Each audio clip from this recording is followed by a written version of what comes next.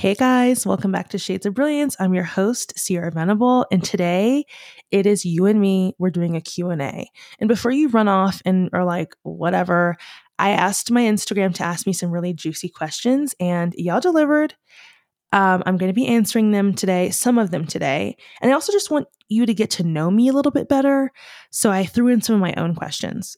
So if you're like, okay, nobody asked her that, it's because I added it. Okay. I am not ashamed to admit that I did beef up the questions with my own questions. Like, I'm not trying to be an influencer here. I'm keeping it very real. Okay. If you're new here, Shades of Brilliance is all about authenticity. And basically, you're following me on my journey and a lot of other people's journeys towards self-discovery.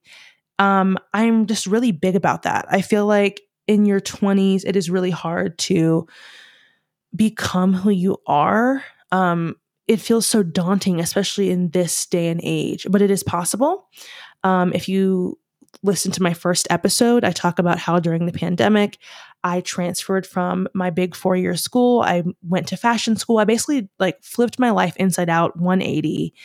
And it was a slow, agonizing process that kind of got me to that point. And ever since then, it's been like boom, boom, boom, boom, boom. Things have aligned, things have made more sense, and I just feel more me. Still working on myself, not perfect, things still come up, whatever, but that's kind of the goal of this podcast, is to work through those things because we're not alone. I get all the time people will comment on my Instagram and be like, I was thinking the same thing, but I thought I was crazy. Or I love that you said that because I feel so alone when I think those things. Like, we're all in the same boat to some extent. And authenticity, I talk about all the time, is a very complex process. What you'll find is that it is not black and white. Like, so much of our world, we are put into box, we are put into categories, whether it be gender, whether it be race, whether it be like the way you're supposed to present yourself, aesthetics. Oh my God, I have this whole new thing with aesthetics. Well, I'm cottagecore, and I'm like, it's another way to like put ourselves in boxes. And my goal is to just crack that open a little bit, get people thinking a little bit differently. So this has been fun. And yeah, I want you to get to know more about me today. So we're just going to jump right in. The first question is, where are you from? Now, again, nobody really asked this, but I wanted to include it because so many people are confused about where I'm from. Because I talk a lot about Virginia, but I also talk a lot about New Mexico. So let me explain, okay? I am born and raised in Virginia. Born in Charlottesville, grew up kind of in Stanton. So if you know any of the geography of Virginia, I grew up in like the southern part of Virginia. So the culture was very southern. My early educational experiences were a nightmare. Black students are treated like the absolute scum of the earth. I was diagnosed several times by white teachers that I had ADHD. I mean, it was just a very unpleasant experience. Something that I wouldn't have understood any differently had I not moved to the West Coast. Not that the West Coast is any better. It's just a different flavor of racism out here. But I am so grateful for having a different perspective on my life and the world, because growing up in a small town, rural Virginia, would have limited my beliefs extremely. Yeah. So when people think, oh, you're from Virginia, don't think DC. Don't think like Arlington and all of those cities outside of DC. They're a lot more progressive, just completely different energy. But all that to say, I loved growing up in Virginia. My entire ancestry is from Virginia. I've been doing a lot of research on my family's history and kind of the slave trade. Virginia has an interesting history with the slave trade because it is below the Mason-Dixon line, so they were a confederacy. Let me just not even go into all this because it's just too much. Let me just say this. My entire family, lineage and all, ancestors and all, are in Virginia. Like, I am from there in terms of blood, in terms of sweat, in terms of trauma, everything. Okay. We don't have time. If I really went into all of the things I've learned about my last name and the slave owners that own my family, we would be here for entire podcasts. So I'm cutting myself off to explain that when I'm in Virginia, I feel some type of way. It's an amazing feeling. It's a complex feeling. And it really holds that feeling of hometown energy for me. And I'm thankful that I have some of that because, again, it's hard to explain. It's a lot of things I'm glad we left. I'm glad that I've had other experiences, but I'm also completely in love with it. I grew up going to football games and we kind of lived close to a college town. So we went to a lot of JMU games. I ended up going to James Madison University for the first 2 years of my college experience. So there's a very close-knit community in terms of football and sports. And a lot of my family lives in Charlottesville now. So UVA, the Cavaliers, it's just like a part of who we are. And in a good way, like in a really amazing way. And I really wish that I had more of that here and now in my life because I do love a good football game. I'm going to be honest, basketball, like just live sports where like people actually come together and have a good time. Like that's what I think about when I think of Virginia. So, and the green, I miss the greenery. Like I miss like it really does change your perspective on life when everything is so lush and green. But anyway, we moved to New Mexico when I was like 10. So kind of half of my life I've lived in Virginia and the other half was in New Mexico. I did fourth grade, half of fourth grade, fifth grade, and then into high school in New Mexico. So I pretty much grew up here as well. And my mom lives here, which is why I'm currently back in New Mexico. But I also have a love-hate relationship with New Mexico, mostly hate. The jargon here or the slogan here is land of entrapment because a lot of people that are not from here in terms of like their family ancestry just seem to never leave. Like 1 year turns into 3, 3 years turns into 10, and then you've basically been living here your whole life. Like it just years roll into each other here. And I really do think it's because it's just such a suburb where you get really comfortable and then things get super convenient. So again, we don't have enough time to go into all of my feelings about it. It's been a great state to me. I have a lot of great friends here, but I don't feel connected to myself here. And that's a realization that I'm recently unpacking in therapy. So moving along, that is where I'm from. That is the complexity of where I'm from. So whenever people ask me, oh, where are you from? I usually go with Virginia because I can swiftly explain a few of the cute little facts and move forward. But I feel conflicted about that because it's like, I guess I'm also from New Mexico. It's hard to explain. My driver's license is New Mexican. So the amount of bars I went to in LA and I got turned down because they didn't even think New Mexico was a state. They thought that my ID was fake. So I cannot wait to upgrade my license in a different state. Like I'm literally so excited for the 4 years to roll over so I can have a new ID in a different state. Like you have no idea. Again, moving on. Some people asked what my astrology chart was. My sun, moon, rising. My sun is Virgo. My moon is Sagittarius and my rising is Cancer, which if you're into astrology, it's a very complex chart because Virgo is earth, Cancer is water, and my moon is a fire sign. So I pretty much, I don't know. I'd have to ask my friends if I'm kind of a nightmare because I feel like my Sag moon loves to party. Like people are shocked because I'm so put together. Like my Virgo definitely shows through. I'm definitely type A in a lot of ways. I definitely am obsessive about things. I'm a perfectionist for sure. And then when I go out with people, they're like shocked that I'm really fun. And it's like, no, I have a Sag moon. Like I have no problem making the most out of any night out. Like I'm obsessed. But then my Cancer rising like needs stability and needs security and is very emotional. I do have mood swings. I do like idealize having a family. It is just a part of being a Cancer. So I'm kind of all over the map in terms of astrology. My Venus is also in Virgo.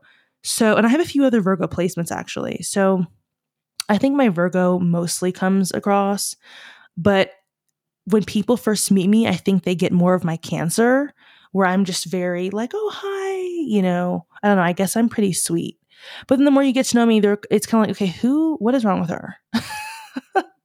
Because it's like the perfectionist starts to show through. And I hope that I'm not a burden to anybody. I honestly sometimes feel like being a Virgo is so complex because we just like have our own worlds and we don't know. We're always constantly trying to not push everyone to be better than they could be, because it's just like so daunting to be friends with somebody like that. So I apologize if I'm like making people push the needle and come on, work harder. It's just the earth sign thing, okay? My favorite color right now. This is a question that I added. I ask all my guests what their favorite color is. I know it sounds silly, but again, shades of brilliance. It's all about color. It's all about living life vibrantly and more fun and colorful. So my favorite color right now has to be yellow. And this is bizarre because I have always liked yellow, but I've never been able to really work with yellow. And so lately I've been really obsessed with the blue yellow combo. In color psychology, blue is kind of about loyalty, trustworthiness. It's very calming. A lot of times hospitals are blue, because it has a very calming effect. But the blue yellow combo is elite. The yellow just like brings up the liveliness.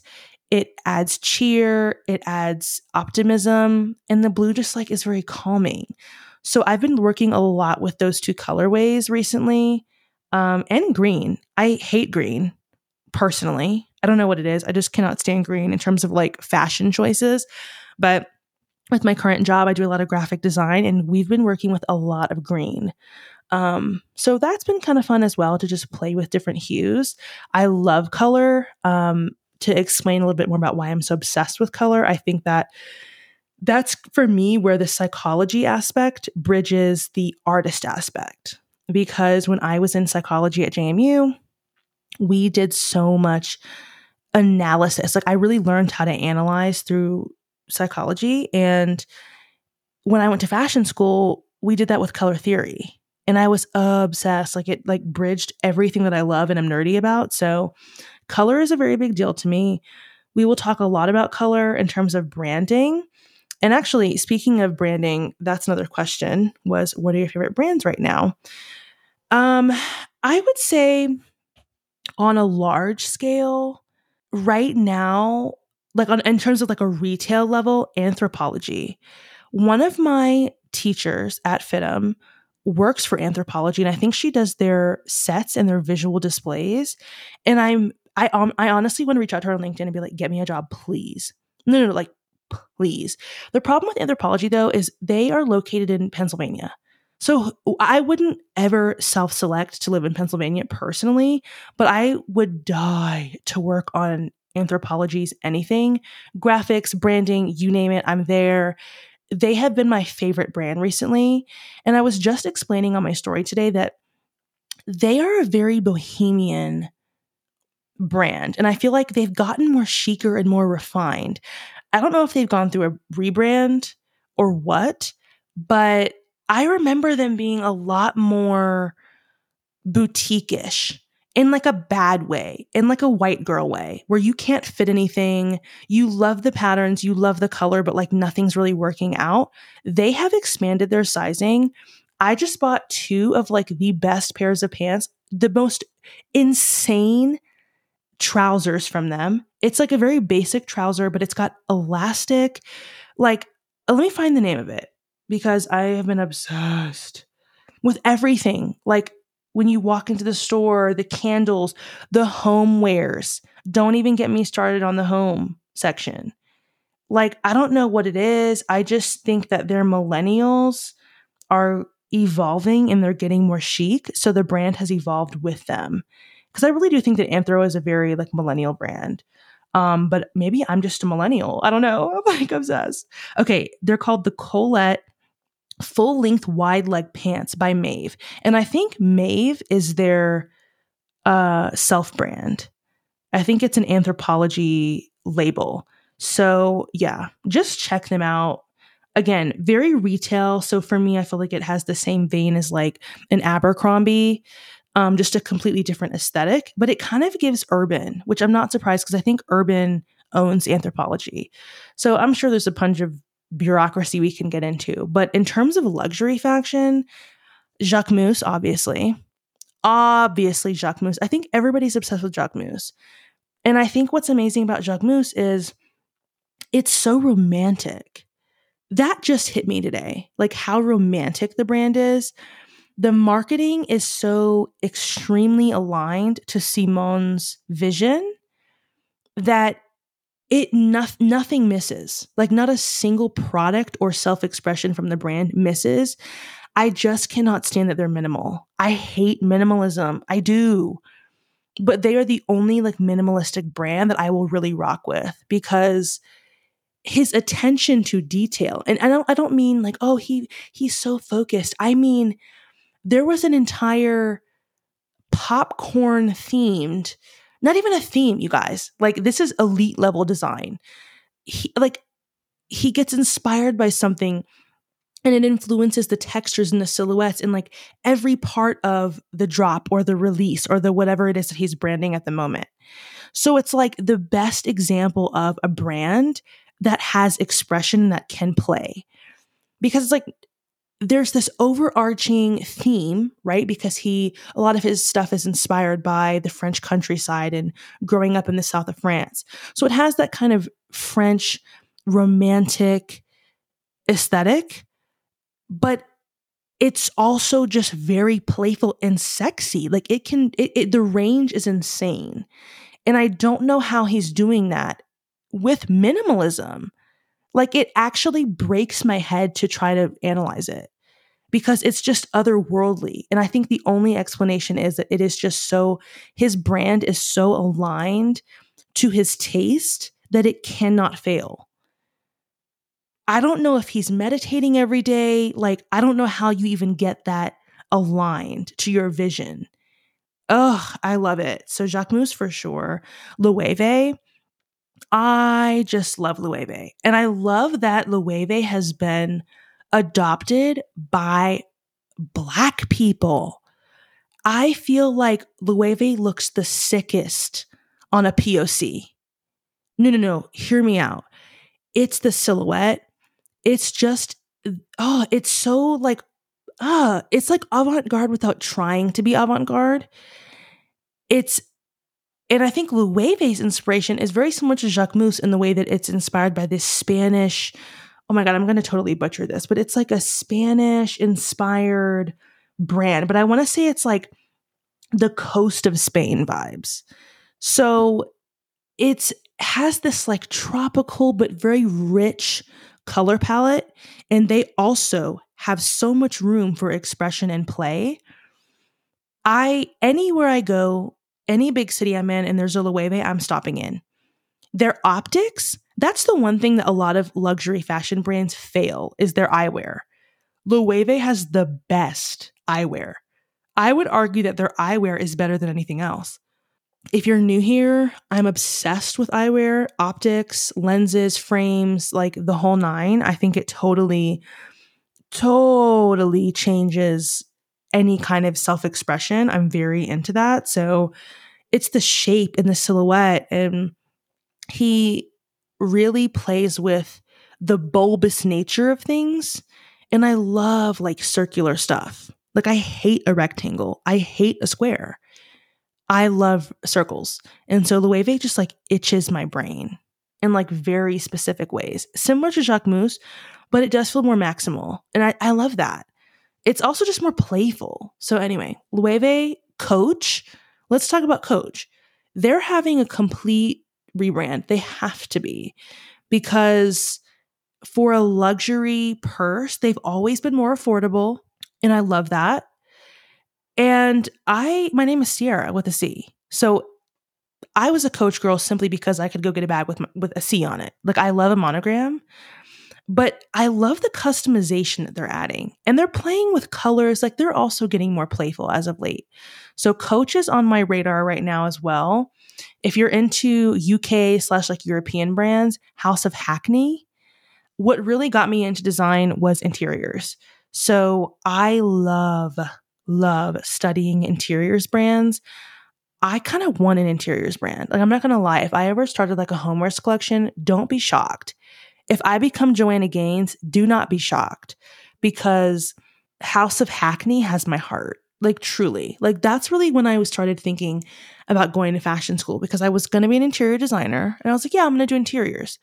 Until I realized that my love for design happened in the conceptual process. So that's when I went into visual communications because I just wanted to communicate everything. I didn't want to just do interiors. And shocker, shocker, there's a lot of math involved with interior design. And I was like, you know what? Because people don't understand that interior design is really interior architecture. It's basically architecture on the inside of a space.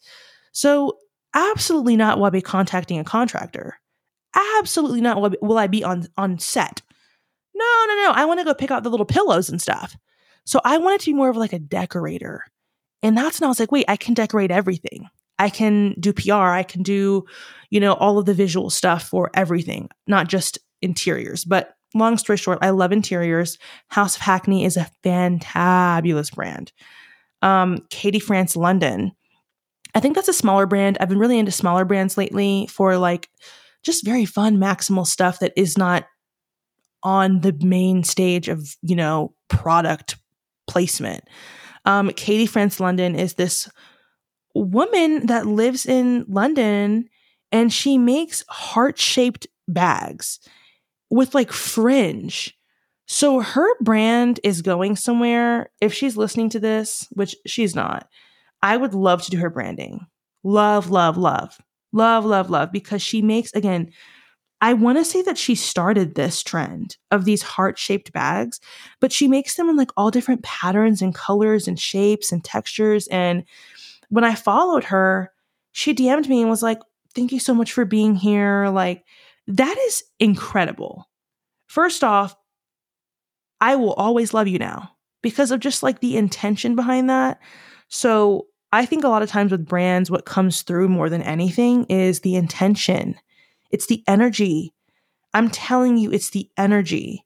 And there's a lot of creative directors that are hired for big brands that just have the worst energy. And you can feel it. Not to mention all of the corporate bureaucracy. So I'm really just rocking with some small brands lately, and Katie France London is definitely one to check out. I did have some people ask me what visual communications was, and I get this all the time outside of podcasting / Instagram stuff because on my business card, it says visual concept designer. And people are like, what does that mean? They're like, what is that? And I always say it's the design of concept. And people, I feel like they have a hard time understanding that because if we're doing our jobs correctly, you won't need to see you. Hopefully the idea is that it wouldn't be obvious that there's a concept behind it, that you just will be entranced with it. And so it does lend itself towards marketing, but I feel like it is more transcendent in terms of, like I said, meditation, like Jacquemus, for example. Going back to Jacquemus as a brand, it's so aligned to who he is, Simon. I don't even know who he is, but I know that it's aligned to something bigger than who he is, because that kind of marketing is insane to manufacture. Insane. Like, even when you're working with multiple creative teams, everyone starts crossing their wires and it gets really complex. And okay, we didn't launch that because it wasn't a good idea. And blue is out, so we're going to go with pink instead. Like, it's this whole process. But some of these brands that launch out of nowhere, it's like they're just so aligned. And so that's my goal as a visual communicator, to not only create concepts. And when I say create concepts, I mean for public relations, like for literally anything. And I think it's easy for most people to digest it in terms of advertising. Like, if you think of a really good commercial, like think of the Budweiser Clydesdale. Like, every year at the Super Bowl, Budweiser does an ad with the Clydesdales, these huge horses. The marketer behind that is a genius, because to connect beer with like fall festivities and like the essence and charm of a Clydesdale, like, you are too smart. And sometimes marketing can be used for evil. I'm going to be honest, like getting people to eat certain foods. The Got Milk campaign, all marketing. Milk is not inherently good or bad for you. We are the only species that eats other animals' milk, drinks other animals' milk. Like, that's bizarre. And it's all marketing. Like, they needed to sell milk. And all of a sudden, milk it's good. It's going to make you stronger. Athletes drink milk. Why wouldn't you? That's what visual communications is. It is basically the analysis and psychological conceptualization that is then externalized in some kind of artistic form. So it's a very complex process, and a lot of people are conditioned against that. I would argue that every single being on this planet has a creative intuition, but we are literally talked out of it. Like literally. I just started The Artist's Way, and it's basically this big workbook for artists, and you go through and you basically heal. It's basically like a big journal, a big shadow work journal where you heal parts of yourself to unlock more creativity. And one of the first prompts that she has you work on is your monsters, these people in your life early on that shamed you out of creativity, because the idea is that there's still a wound there that needs to be healed. And my literal kindergarten teacher was my first and biggest hater, damaged me creatively. She hated me for like whatever reason. I was just going into all of this literally yesterday. I forgot she existed, but she could not stand me. She kept trying to diagnose me with like ADHD. And my mom was like, my daughter doesn't have ADHD. Like, you're not a doctor. Please sit back. I was getting screamed at daily for no reason. And honestly, you guys, thinking back, I was bored. Like, the shame that I carried from this woman, because in kindergarten, you're basically just doing art projects all day. Like, what are you doing? Learning numbers, you're learning colors, but you're doing everything through some kind of like artistic project, because it's the only way to get kids to like focus at that age, I guess. I don't know, I'm not a teacher, so that could be completely wrong. But like when I was in school in kindergarten, we were doing all kinds of arts and crafts, but I was bored. I already knew my colors. I already knew my numbers. I had been to, the pre-K and the pre-pre-K and the pre-pre-pre-K. I started school when I was 4 years old. Like, I was literally been new to that stuff. And I remember this one time, I'm going to go into this story because it's really bothering me. She drew like a poinsettia on a piece of paper and like copied it in a photocopier. And we were supposed to take pieces of, what is it called? Tissue paper. And we had to like take the glue stick and use a little bit of glue, smear it out a little bit, and stick the tissue paper to the poinsettia. So at the end of it, it looked like this big, you can see the texture. Like, it's a bunch of little pieces of tissue paper crumpled up, glued onto this outline of a flower, right? Well, I finished it in like 5 minutes. I remember I was like, done. Like, what next? What else? And she was like, add more. Like, she was just such a hater. And she would scream, like literally, Sierra, like literally would scream at me for no reason. Everything I did pissed her off, because looking back, I had so much influence over the class. And I feel like that is a lot of my early educational experiences where teachers either loved me or they could not stand me because of my influence over a classroom. I was the talker. I was the disruptor.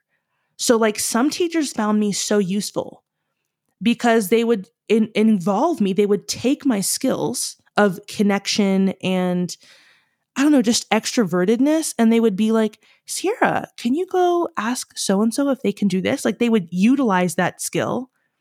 And in those classes, I thrived. In the classes where the teachers just found me a complete distraction, mind you, I'm Black, so they cannot stand Black children. Like, we need to talk about that. Educators have no tolerance for Black children. If you get one question wrong, God forbid, you raise your hand and get the question wrong in as a Black child in a classroom, you're not called on again.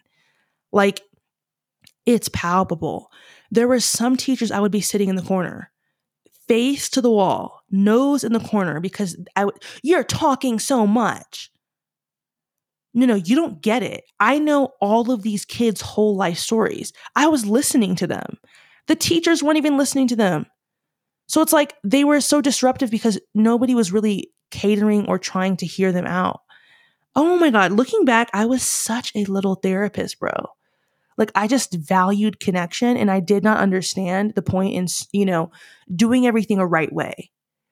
Like, I was such a little artist, and I didn't realize it until I was 19 years old.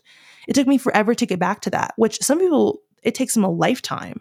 So I'm thankful that I woke up, early on in my life. But I just think back to those early educational experiences and I'm like, dang, like, no wonder I internalized all of that and thought I was crazy. People literally called me crazy. Now that's a red flag for me.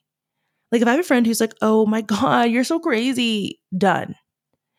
Because maybe I'm just too crazy for you. Like, you're not everyone's people. And I really fell into some issues with that. But anyway, moving on. I don't know why that just came out right now. I've been doing all this shadow work on that kindergarten teacher, and I was like floored. Because when you can look back as an adult and hear the younger child, it's such an interesting dynamic because it's like, wow, you weren't the problem. Like, you can see it from all angles as an adult. So anyway, again, moving on. Another question I got, and this is probably the last one I'll do because I feel like it's probably already like 50 minutes in, but somebody asked me what my crazy LA stories were. And a few people asked. One person asked what my FITM roommate stories were, which, and living in LA, living in California, you have to have a roommate. Like, first off, everybody that I know that's currently in Los Angeles, their parent is paying their rent.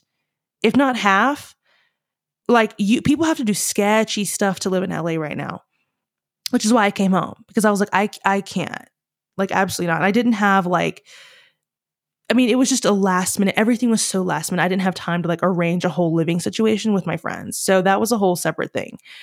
But regardless, living situations are crazy because California just has a really bizarre culture, especially in LA, because everybody goes to LA to like make it, so they're just carrying all of this pressure with them, and it makes it really hard to live with people. So for example, when I first moved to LA, I lived with 3 girls. We lived in a high rise downtown, which the tea on the high rises is nobody can afford them. Nobody can afford them. So the high rise that I lived in, and I was technically in student housing, but the student housing was an apartment. So we pretty much had an RA that would come by like once every blue moon and go, "Are you guys alive?" And we'd go, "Yeah." Like, that was the vibe. But anyway, so the high rise is, the rent is like $3,000 a month. So who can afford that? Nobody. Not to mention, nobody wants to live downtown. Like, no actual Los Angelan is choosing to live downtown.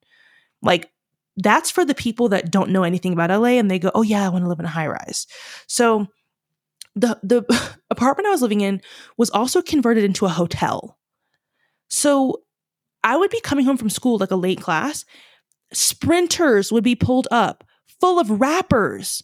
I'm just trying to go to bed right now, and y'all are partying. So it was like, honestly, horrible. Again, I'm a Cancer rising.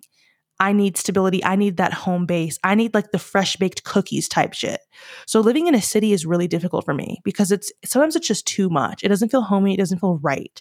If I could do LA over again, I would definitely live in like Silver Lake. Silver Lake. That's it. Moving on. Next story. So I move in, and right off the bat, 2 of the girls are moved in. We're missing 1 girl. Her stuff is in the room, but she wasn't like coming by. So we were just like, okay, maybe she'll just be like an in and out kind of roommate, which is honestly kind of nice. Like, it's nice to not have 4 people constantly at home. So move all my stuff in. The other girls are great. Like, everything's fine. Very early on, the girl starts coming back into the unit, and it's very clear that she is on drugs. And I don't mean like, oh, she smokes every now and then. I mean like, this feels unsafe. And this is the first time I'd ever really been around addiction. And it's really bizarre because you think that you would be upset. It's really a deep fear. So deep that your nervous system is never at rest. Like, I have never had this experience in my life where I was completely engulfed in terms of my nervous system. So me and the girl across the hall became friends very quickly because we were both just like, oh, this is like a little weird. We were both very anxious, okay? There's no like evidence, but it was pretty evident over time that like, okay, I don't think this person is safe. So it's like this back and forth. But my roommate and the girl across the hall's roommate were like never really home. So we're just kind of like, okay, again, the in and out roommates makes sense. Not really an issue because, again, they're never home. So after like a week, maybe 2 weeks of living there, we had done orientation. You go to all the entry stuff. It was just clear that they just were not going to be at the house a lot. So me and this girl across the hall became very close, and we would like, spend the weekends together watching movies or, doing whatever we would do. She would go off and do her thing and go to a museum or, go back with her hometown friends or whatever. And that was that. And it was just great. But when the girls would come home, our roommates would come home, it was like nervous system back on fight or flight mode. Like bad, you guys. Like again, never in my life have I experienced this, so I didn't know how to navigate it. So one day I wake up and LAPD is banging at my door. Like boom, boom, boom, boom, boom. Mind you, these are cops. And not like, okay, in LA, there's a lot of patrol cops that you'll see in like kind of the beat down cars. I'm talking LAPD is at my door. Like the real deal. I'm traumatized now because as a Black person, why are the cops at my door? Like I don't ever need to experience that. Like pretty much ever, because cops in the Black community, oil and water, okay? I'm not trying to deal with that. So very fearful of the cops, obviously, and they are trying to get their job done, okay? So they're just banging on the door. I'm thinking it's like the RA or something. I open the door, it's the cops. And they're like, where is so-and-so? I don't know. Like, look, I don't know where she's at, okay? And they're like basically disclosing that her parents don't know where she is. This person is missing. And again, I had this deep feeling that she was not going to be safe. So I'm like, oh my God. And they said, well, basically there's nothing we can do. So whatever. Because she wasn't home. They were going to do like a wellness check, whatever that means. So now I'm like, you know what? This is not funny anymore. And the addiction I'm realizing is more than smoking marijuana. Okay. So I'm like, oh my God. Dude. So long story short, I get the RAs involved and I tell the school because I'm like, hey, I don't think this person is okay. Like I was very much trying to come from a compassionate place. My fear was that she was going to be dead somewhere. Like it was to that level. It wasn't like, she's dabbling. No, it was like, okay, this is not good at all. And I was very fearful that she would not see to live many days. Like that's kind of what it ended up turning out to. And there were times where she would be, hey, if I don't come back in 30 minutes, to call the cops. Girl, what? Because, roommates look out for each other, but what I can't do is constantly be afraid for your life. And her parents were concerned. Like everybody in her life seemed to be really concerned, except for the people that were taking advantage of her, which is a whole other story. Okay. So the school tells me that I'm lying and that I'm just a bully. Because the other issue was none of my other roommates corroborated my fears. They were just like, oh yeah, well, I don't know. Because there was all these other dynamics going on of manipulation. So nobody really wanted to be honest. And my roommate also liked to party. So I think she was trying to take advantage of this other person who was just clearly resigned to her life. Like I don't think she really cared about where she was or where she ended up. So that became a whole thing. And it was an absolute nightmare. So long story short, my mom comes out and comes back to LA, moves me out. I lived in that high rise for like, gosh, maybe 3-4 weeks. My poor friend across the hall, we're still friends to this day, by the way. She literally dropped out of the school because it was very clear that the school was afraid of negative press. Because fashion school is not your typical 4-year, okay? They very much have to keep their reputations on 10 because of the industry, because of the beast of the fashion industry. So like I was basically gaslit, painted as the angry Black woman. You're lying. You're just a bully. And the school felt horribly bad. I could tell because they were like, well, we could do this for you. Girl, boo. You just sit there and acted like I was crazy. Painted me out to be somebody crazy when I was really concerned about this girl's safety. Still am concerned about her safety. I don't even know where she is right now. Like, it was terrifying. And it taught me a lot about the fact that people really don't care. Like, there were multiple people in the situation who could have said, hey, this isn't okay. You're right. I'm afraid for this person's safety. No, nobody wanted to care. Nobody wanted to confront it. LA is messy. Like, I was just like, is she going to be okay? Like, it was literally horrible. And that's when I realized LA is not for the weak. Like, they really don't care.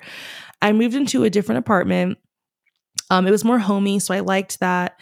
There were some other dynamic issues, but all in all, it was a much better. And then I ended up moving again to a better apartment experience. So my roommate experiences got better and better and better as I moved on.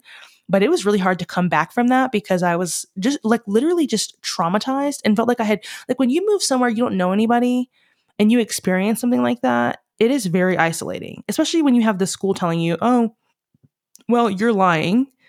I was like, okay. So that was one of my first LA experiences. I also went to Fashion Week. That's another crazy story that I could tell. Because, and they happened, these events, the living situation and the Fashion Week experience happened in and around the same time. So I fully wanted to leave LA. Like, after the first month that I lived there, I was like, actually, this is not for me. I will never come back here again. Like, I was done. I got tickets to Fashion Week somehow. And it was, I don't even know how I think I must have asked an administrator and they gave them to me. And I went with people that I thought were going to be like, I went with influencers. And that was my problem. Okay. Because knowing what I know now, influencers have a lot of work they have to do. They're very much like have to be on the phone. They have a lot of people they have to please. And I get it. It's a whole dynamic, but I wasn't prepared for that. Okay. These girls invited me in this group. I went with the Uber with another group of girls, not the main group of girls. Like, it was so much like high school petty drama. These people were running around the event, you guys, running around the event with microphones that plugged into their phones, running up to Usher, because I had never been in a place where there were celebrities. So on top of like experiencing the culture shock of LA, I'm now at an event where Usher's in the mix, Chance the Rapper is just involved all of a sudden. Like, they come for the last part of the show. And the biggest thing about Fashion Week, and what I didn't learn until I went to Fashion Week, is each designer has a different, what is it called? Like, set list. So they have like certain people sitting in certain places, and it's a very interesting thing. So when one show finishes, everybody gets up, clears, and then the next show starts. They let all the people back in. The general admission people kind of find their seats, and then it's another show starts. And then you get up, and it's like rinse and repeat. You're just getting up and going and getting up and going. Well, the last show is the finale show. It's the show that everybody goes to see. So when you see New York Fashion Week and you see like Anna Wintour in the front, that's the last show. That's like the creme de la creme. They pop in for the 15 minutes and they leave. So, but also New York Fashion Week is way more involved than LA Fashion Week. So I'm sure there's a lot more stuff to do in New York Fashion Week, but regardless, you get the point. The last show is the biggest show. That's when the celebrities pull up. These girls go ape. They're running around the event. They're like bulldozing people. One of the girls' moms comes to the event, and the mom is like bulldozing the workers, the people that are organizing and trying to structure the back half of the show. These girls go to FITM and they deserve to be here. They should not have to leave this section. Mind you, we're all general admission. So I'm just excited to be here. Now you're going to disrespect the workers? Like, who do you think you are? It was insanity. Her mother is doing that. First off, why is your mom here? Second off, why is she bullying people? Like, that's crazy. Like, I was just in over my head. When we went into the Fashion Week experience, they have this whole red carpet set up. I'm not expecting to be on the red carpet. Who am I? Well, they expected to be on the red carpet.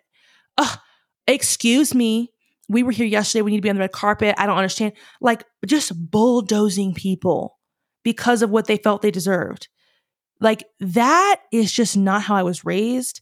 I don't care how LA you get. I don't care how much success and followers and money you get. You get more flies with honey than you do with shit. Like, I just could not believe that people really acted like that. Like, I expected like Beyonce to act like that. No, these are like people my age. Actually, they were younger than me. And the entitlement was at an all-time high. I was like, I'm not cut out for LA. And when I tell you running up to celebrities, making their way somehow in the VIP section with a little microphone from Amazon plugged into her phone, talking about I interviewed him. I interviewed Usher. Girl, go on and sit down. Go on and sit down. Her mother at one point was running across the venue, jumped up on the podium, like the platform where the models walk. Only white people can get away with that. I was flabbergasted. So again, those two experiences were happening and unfolding at the same time. I don't know how I made it through. I think people just have this star-studded stars in their eyes thing with LA. And looking back, it's a funny story. Like, I don't even hold this to them anymore because it's like, honestly, they're young and they really thought they could just come to LA and act like that. Because that's how influencers act. Like, that's how the online space people act. Like, they do anything to get the picture. They do anything. I didn't realize that. I thought there was some level of decorum, and that kind of behavior was just safe for like A-list celebrities. No. People go to LA to like enshrine themselves as a figure of some sort. And of course, authenticity and figuring out who you are and piecing together an identity is a great thing. But when it becomes to certain people's detriment, that's when my issue starts to come in. Like yelling at the employees of the event because this is LA Fashion Week. Like, it really isn't even that big of a deal to start with. Oh my God, some of the designers were African. Their work was incredible. And I remember the mom looking at me, not during an African show, because I think she knew better, but during one of the contemporary shows. And she was like, what does that mean? Like, just was being critical for no reason. And I think that really bothers me about the fashion industry, how people literally make their entire career off of being rude. Like, they just are rude to people. Like, that's accepted in the industry. Being rude. Like, pushing people around, bossing people around. And it's like, this is a character that you're literally a mask right now. You could see they were just wearing masks, like playing a part. It's wild. And I was so like disassociated the whole night because my living environment was not safe. And then I'm dealing with, I just felt so unsafe. I think the word is unsafe. I felt really unsafe. I went home alone because at one point they were like, we have to sneak into the after party. I was like, good night. Night, guys. Like, so LA is wild. I feel like those are my two craziest stories. Oh my God, you guys, I like gag when I think, because I think also I wanted to get my degree from the school that I was at, but I was not meant to live in LA. Like, it just wasn't me. And I know that that's not the reality of Los Angeles. LA has so many amazing parts and facets of it in terms of like culture that it's just being like stamped out by so many things. So like, for example, I met people that were from Los Angeles, like they were native to Los Angeles, but they had communities, they had friends, they had all of these other things that made their lives so much richer. I didn't have that. I was a transplant through and through. And I really regret like not being able to really connect to the true Los Angeles, because I think it would have been a completely different experience. I also was living downtown. So that's not really like LA, like at all, because I am so critical of LA because I was so uncomfortable. I was just so uncomfortable for like the first year and a half. And as I made friends and my community expanded, I still have friends in LA and I love my friends and I love, the people that I've gotten to know. But as far as a lifestyle, I can't do it. I also just hate the cars. The infrastructure in LA is a nightmare. You can't get to the people that you want to meet because you don't know they exist. So it just everything about it. It took me so long to like stop being bitter. But anyway, those are my two craziest LA stories. I hope this brought us closer. I hope that you got to learn more about me. I hope that you go to LA. If you're in LA, go to the Roseville Flea Market. That was my favorite thing to do. Favorite thing to do. I loved doing that. It was very community oriented. It felt very fun. Anything in Silver Lake was my favorite. There's an amazing cafe called Cafe Figaro. My friend Sarah introduced me to Cafe Figaro, and that was my literal. I took everybody to Cafe Figaro. What is the other? Little Dom's is also another really great restaurant in Silver Lake. There's a lot of fun exploring you can do in Silver Lake, like in terms of looking at houses and things. So I loved like Silver Lake. I did a lot of Santa Monica, which is kind of, I guess kind of typical. It's kind of touristy over there, but like walking the big, what is that called? That big sidewalk thing where you can walk and then there's bikers and, roller skaters. Like that area is super fun. I went to like some West Hollywood parties, which was crazy. That's another crazy LA story. One that is so crazy that I think I locked it away. Nothing bad happened to me, thank God, but like the house parties are not where it's at. Like everybody tries to get into the mansion parties and they're just not worth it. It's like a bunch of stuck up, like overgrown frat boys who think that they're Drake. And I actually watched a documentary on the Playboy Mansion, and all of that culture literally comes from Playboy. The Hugh Hefner thing, when you lock women and abuse them inside of this big mansion, but it's passed off like a party. That's pretty much what the mansion parties are giving. I would avoid them or go for the plot, but go with people that will leave with you and will make sure that you're safe. Like, don't go with the boy crazy girls because you will be there all night. And luckily, that did not happen to me. It got rainy and we had a fun time and we went home. Anyways, you guys, I don't know how to end this any other way than just to end it.